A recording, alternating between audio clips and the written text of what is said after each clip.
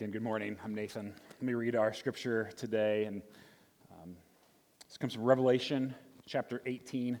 We'll be talking about 17, 18, and 19, but these middle verses kind of encapsulate much of what we'll talk about today. I'll read verses 1 through 10 of chapter 18. After this, I saw another angel coming down from heaven, having great authority, and the earth was made bright with his glory, and he called out with a mighty voice, "Fallen! Fallen is Babylon the Great. She has become a dwelling place for demons, a haunt for every unclean spirit, a haunt for every unclean bird, a haunt for every unclean and detestable beast. For all nations have drunk the wine of the passion of her sexual immorality, and the kings of the earth have committed immorality with her. And the merchants of the earth have grown rich from the power of her luxurious living." Then I heard another voice from heaven saying, "Come out of her, my people, lest you take part in her sins, lest you share in her plagues, for her sins are heaped high as heaven, and God has remembered her iniquities. Pay her back as she herself has paid back others, and repay her double for her deeds. Mix a double portion for her in the cup she mixed, as she glorified herself and lived in luxury. So give her a like measure of torment and mourning, since in her heart she says, 'I sit as a queen, I am no widow, and mourning I shall never see.' For this reason, her plagues will come in a single day, death and mourning and famine, and she will be burned up with fire, for mighty is the Lord God who has judged her. And the kings of the earth who committed sexual immorality and lived in luxury with her will weep and wail over her when they see the smoke of her burning. They will stand far off in fear of her torment and say, 'Alas, alas, you great city, you mighty city Babylon, for in a single hour your judgment has come.'" This is the word of the Lord. Thanks be to God. You may be seated. Whew. Well, here we go again, right? Revelation. Whose idea was this? Well, God's, I guess. He put it in his book. I mean, Revelation is arguably the weirdest book in the Bible, right? And in many ways, too, just the hardest to even begin to understand. All these images and symbolism, we've tried to walk through that faithfully over these last several weeks together. But another thing that's interesting about Revelation, it's also one of the most commonly used books in popular culture. Different phrases, words, ideas have been the fodder of scary movies and Halloween stories for generations. Like, even if you've never been to church, didn't grow up in church, there's a really good chance you've heard of 666 or the Lake of Fire or the Four Horsemen of the Apocalypse or even the words Armageddon or Apocalypse. All come from right here. And today we come to another one of these phrases, the Whore of Babylon. Ooh. I mean, it just sounds so awful, doesn't it? It's so graphic, and yeah, kids, parents, sorry. Like, you're going to have some interesting conversations later because that's the metaphor that's used here. I mean, what could be so awful, so evil as to merit that name? I mean, surely nothing we do, right? I mean, it's too heinous, and so maybe you think of some extreme sins and think, well, it couldn't be anything we're a part of, could it? What this refers to is so subtle, so surprising, and so seductive. The whore of Babylon is the allure of financial security. Come on, Nathan, really? Yeah, that's what it is. It is the allure of financial security and the economic systems that lead to luxury and safety for some, and marginalization and oppression for others. The mistress is our greed, and it could destroy our souls. So this is going to be fun, right? You're glad you came to church today. Like, some of you have been putting off coming back, and now you're here, and this is what you get, right? Sorry about that. Because, the thing is, there's not a person in this room or watching online who isn't being seduced. And if you take just one thing with you today, I hope it's this.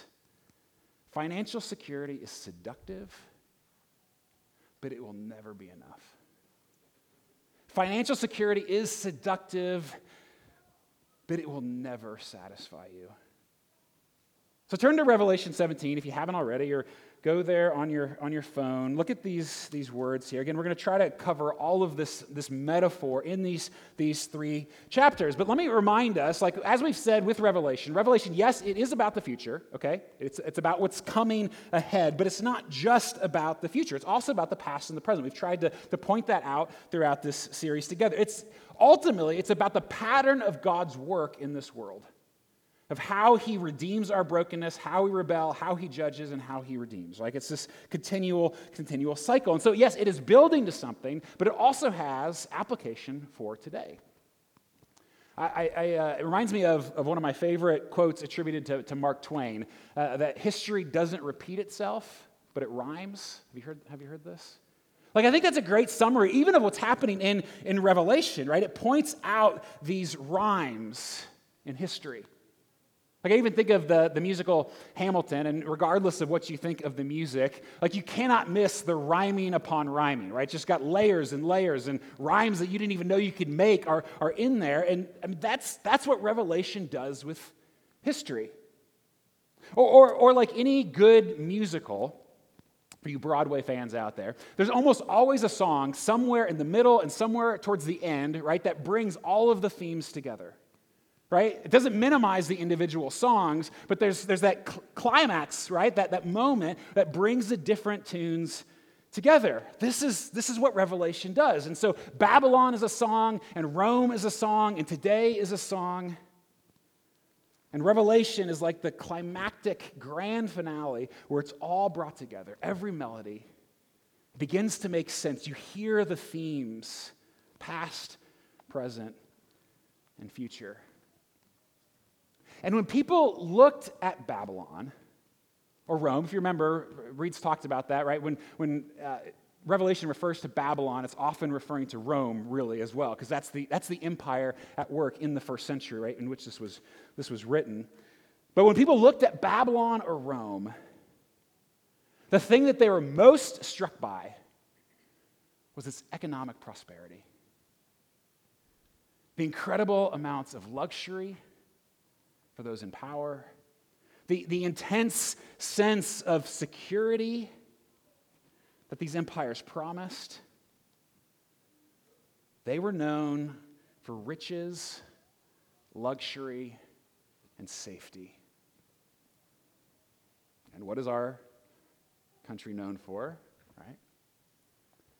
History doesn't repeat itself, but boy, does it rhyme, doesn't it? And Revelation reminds us that no matter where or when you live, doesn't matter. No matter where or when you live, it is so seductive. It is deadly, and it will never be enough. But today we're going to see three truths that can set us free. Three things that can set us free from this seduction. First, we begin by simply recognizing we are being seduced. You and I, every one of us. It's constant all around us, right?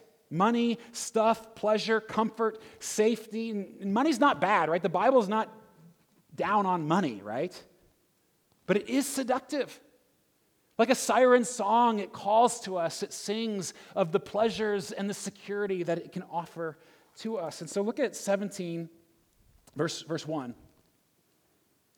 Here's how this kind of metaphor begins to build some traction there for John in Revelation. It says, "Come, I will show you the judgment of the great prostitute, who is seated on many waters, with whom the kings of the earth have committed sexual immorality, and with the wine of whose sexual immorality the dwellers on earth have become drunk. And he carried me away in the spirit into a wilderness, and I saw a woman sitting on a scarlet beast that was full of blasphemous names, and it had 7 heads and 10 horns. The woman was arrayed in purple and scarlet, and adorned with gold and jewels and pearls, holding in her hand a golden cup full of abominations and the impurities of her sexual immorality." And the Bible's fun, isn't it? It's a fun book. But think of those images, right? Purple, scarlet, gold, jewels, pearls. Like all of this is pointing to the luxury and the prosperity of Rome, sort of just dripping with riches. So much so that the rulers of the earth have gotten drunk from her promises. But so have the citizens. Listen to these phrases from chapter 18. Let me just point to a few of them. 18 verse 3, it says, "The merchants of the earth have grown rich from the power of her luxurious living." 18 verse 7, "She glorified herself and lived in luxury." Verse 9, "The kings of the earth committed sexual immorality and lived in luxury with her." 18:19, "All who had ships at sea grew rich by her wealth." This is what empires are known for. Now, please hear this. Wealth creation, wealth itself, like these are not bad things, okay?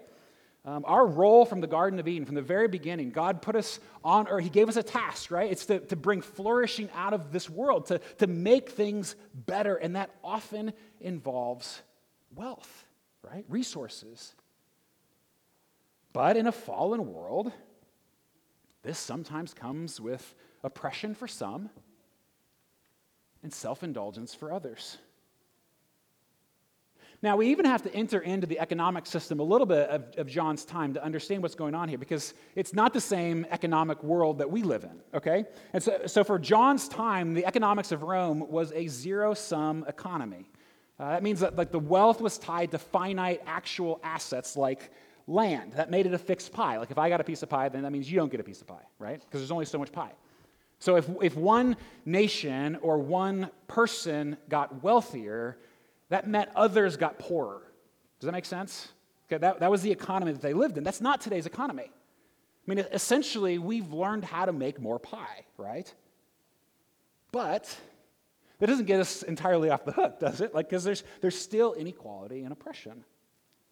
And so the idolatry that's described in Revelation, it's not tied to a particular economic system. So don't hear that one way of doing this is necessarily, that's not what's happening there. It's not tied to the system, but to the heart. It's tied to the ends to which you and I will go to feel secure, to feel like we have enough. Do you hear the siren song? This all reminds me of my first encounter with a prostitute. And I know there's got to be a better way to say that. I tried to come up with one. It's not what you think, okay? But I was 19, okay? And I was living in downtown Chicago at the time, and I was on the subway. It was about 4 a.m. And it was morning for me. I was on the way to catch a flight, but it was clearly night for her, right? Coming home from her work. And I just remember sitting there across from her on the train, and I just felt so sad. Like sad for her, for whatever got her to that place, sad for the customers who thought this would satisfy, sad for my own lust that contributes like to the demand of this market, right? Sad for a world that should not be this way. And John is saying, in Revelation, we should feel the same sort of sorrow, the same sort of ache, the same sort of tears, the same sort of disgust when we see those who are living for economic prosperity. We should be just as heartbroken when we see those who actually think my security, my happiness is going to be in what I get next. We should be heartbroken over it. And we should be able to see it within ourselves. The extent to which we will go to feel safe or to feel like we have enough when once again I give in to her seduction. I mean, John uses these vivid images on purpose.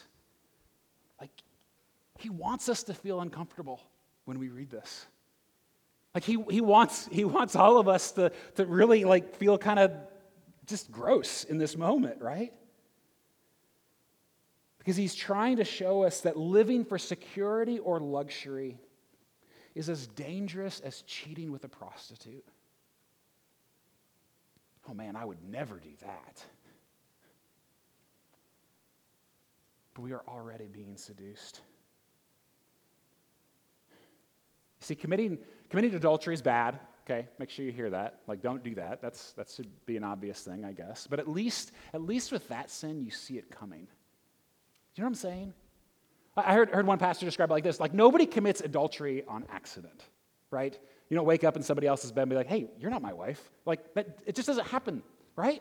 You almost never see it coming. That's why this is so dangerous, why greed and self-indulgence can be so dangerous. We almost never see it coming. Because you and I can think of about 50 people who need to hear this sermon. But not me. I only want a little bit more, right? Financial security is seductive, but it will never be enough. And it is deadly. That's the second thing. We are being seduced, and the seduction is deadly. Go to chapter 18. Let me read beginning at verse 11. It's a long list that John gives us here. It says, "And the merchants of the earth weep and mourn for her, since no one buys their cargo anymore. Cargo of gold, silver, jewels, pearls, fine linen, purple cloth, silk, scarlet cloth, all kinds of scented wood, all kinds of articles of ivory, all kinds of articles of costly wood, bronze, iron, and marble, cinnamon, spice, incense, myrrh, frankincense, wine, oil, fine flour, wheat, cattle, and sheep, horses, and chariots, and slaves." That is, human souls. You know, what's interesting is actually this is one of the most extensive lists in all of antiquity for this time period in Roman history.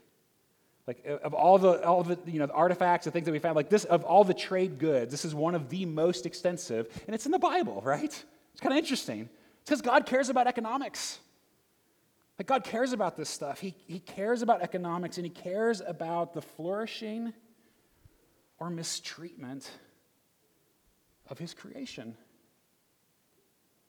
And you noticed it, right, where it builds? Like the climax of that list, slaves, that is human souls. You see, the economic flourishing of Babylon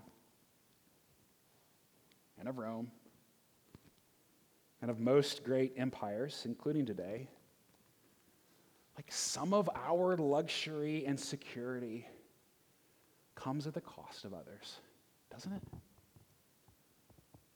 Let me give 3 quick examples. First, abortion. Before I say anything at all, let me just say, I know for some of you this is a very personal and painful topic, and I want you to hear above all else that we are glad you're here, you are loved, and there's forgiveness with Jesus, okay? But Planned Parenthood is a major business. In 2018, their revenue was $1.7 billion. And historically, they've concentrated in lower income and minority communities. And so think about that. That means that wealth is built taking the lives of the most vulnerable, often at the expense of the most vulnerable communities in our cities, in our country. And our national economy, you and I, benefits from that. Second, racism.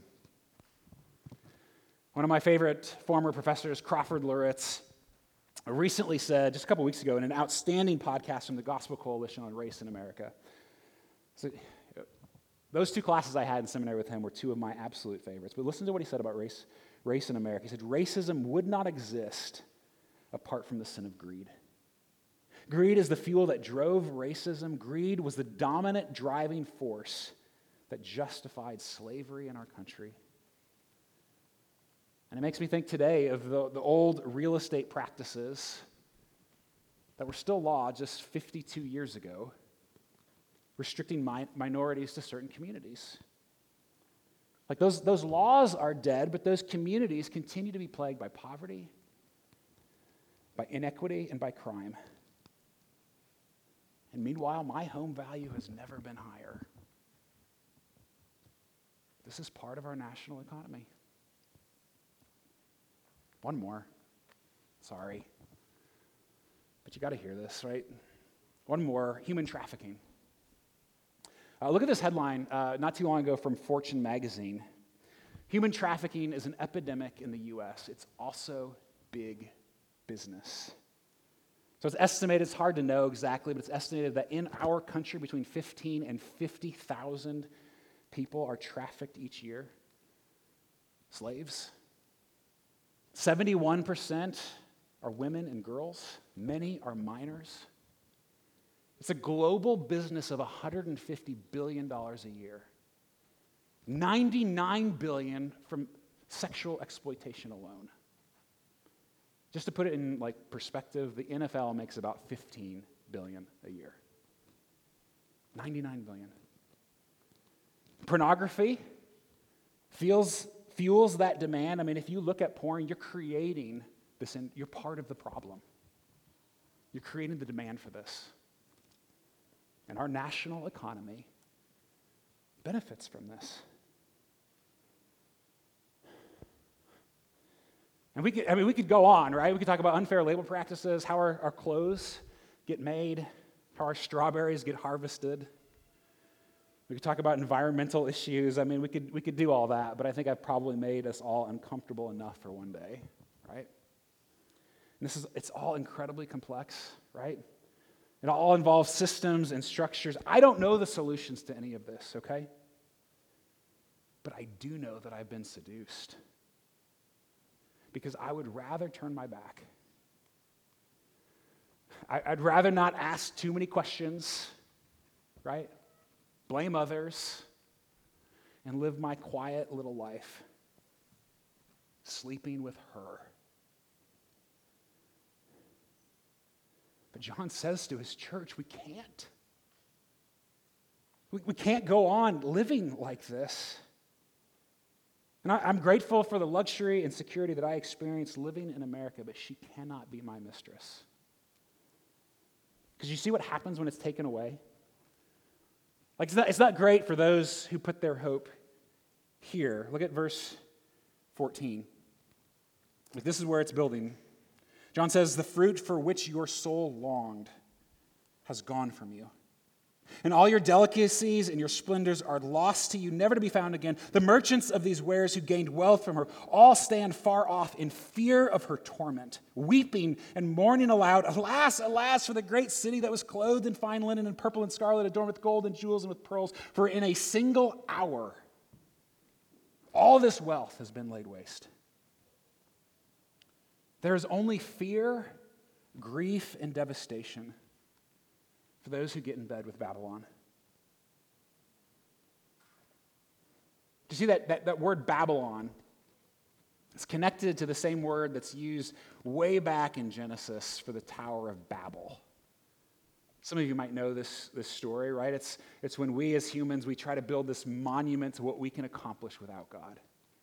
It's this incredible moment of saying, God, thanks but no thanks, we've got this, right? That's what Babylon is promising.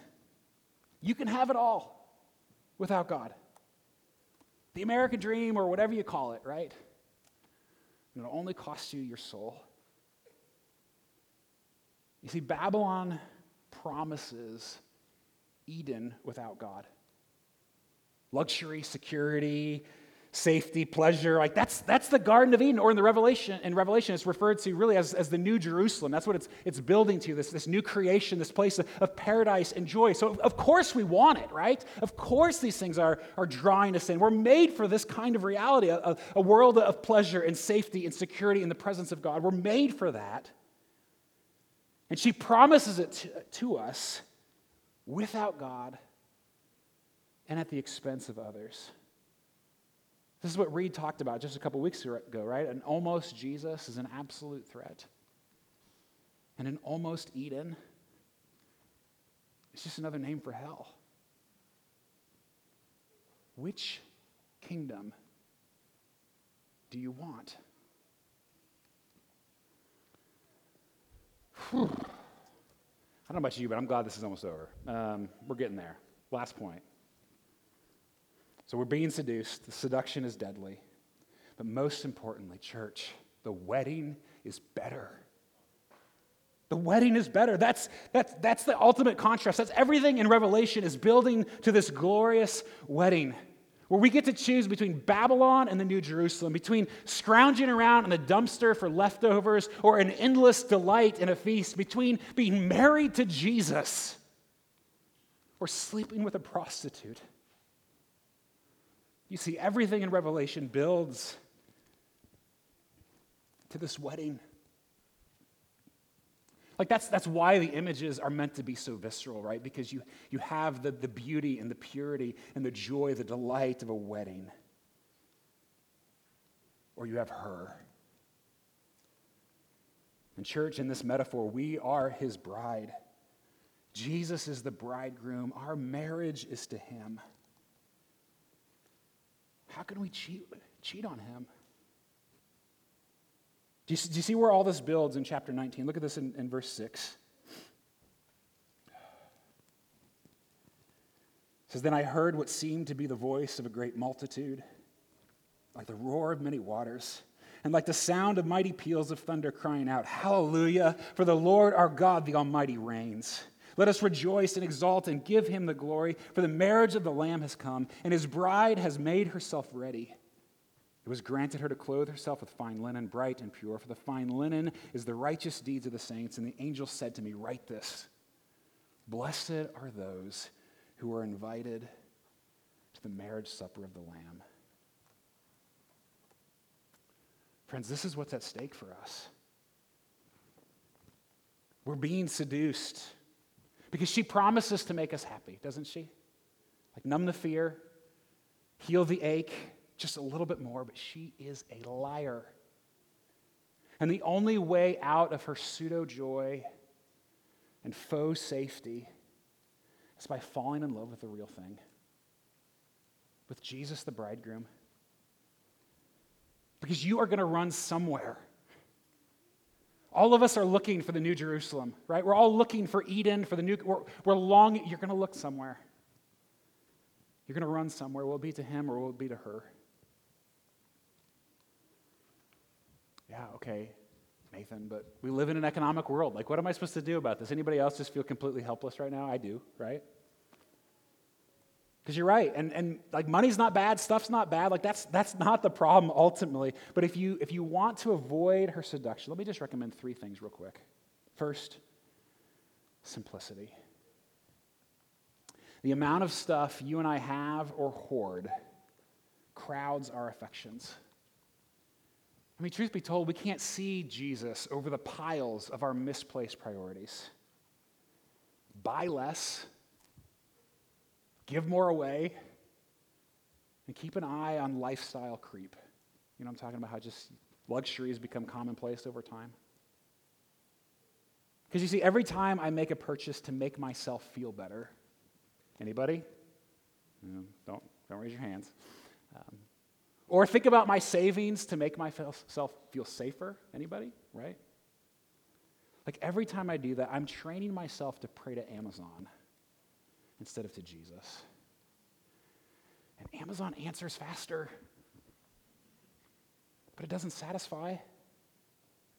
Like, pay attention to those habits. Your shopping habits or saving habits could be as deadly for you as porn. When you're bored or lonely or down, like you're not looking for a new pair of shoes or the latest tech. You're looking for Jesus. I mean, G.K. Chesterton, he said, I love this quote, he said, every man who knocks on the door of a brothel is looking for God.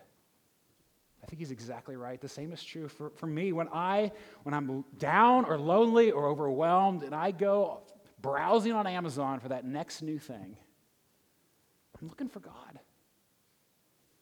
Because only he will satisfy. Be simple. Second, intentionality. Now, this one is really hard in an economically complex world. But what you buy, where you shop, the things you invest in, like all that matters. Like it's not just neutral. And I can't tell you what pair of jeans to buy, although read the skinny jeans. Like, don't, okay? Just stop. I'm not going to tell you what to buy, right? I can't do that. But just recognize that behind every purchase, there are humans, like real people. And there are implications for the cars we buy, the restaurants we eat at, your investment portfolio. These are not neutral decisions. And sometimes it's good to spend money as well, right? I mean, it creates jobs when we do something our world needs right now a whole lot.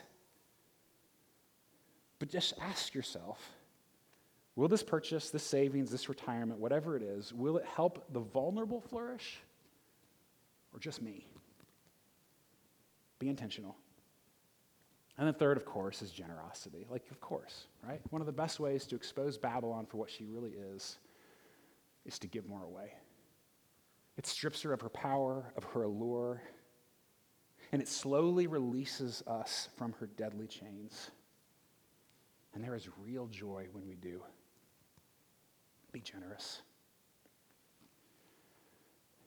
And you already know all that, right? At the end of the day, I just don't want to, right? It's hard. I get it. Like her appeal is strong. We have been listening to her song far too long. Get out of her bed and go to the one who wants to marry you.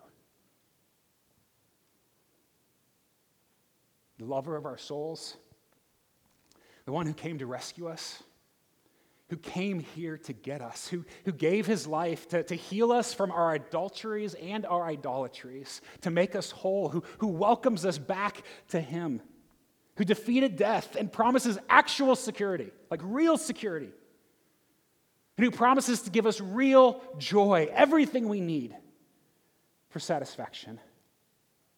It's like he's standing up there at the front of the church. We just have to walk down that aisle, we, the bride, to unite our lives with his and to truly live happily ever after. For again, John said these words, "Hallelujah, for the Lord our God, the Almighty, reigns.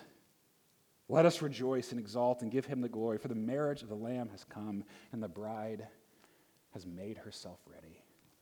Amen. Let me pray. Lord Jesus, you are the bridegroom our hearts are longing for. Forgive us for cheating on you. Expose our hearts, our idolatries, our adulteries, and cover our shame with forgiveness and transformation. And let us now, as your church, your people, let us live as your faithful spouse, dedicated to you and anticipating the greater joys that are to come. We ask this in Jesus' name. Amen.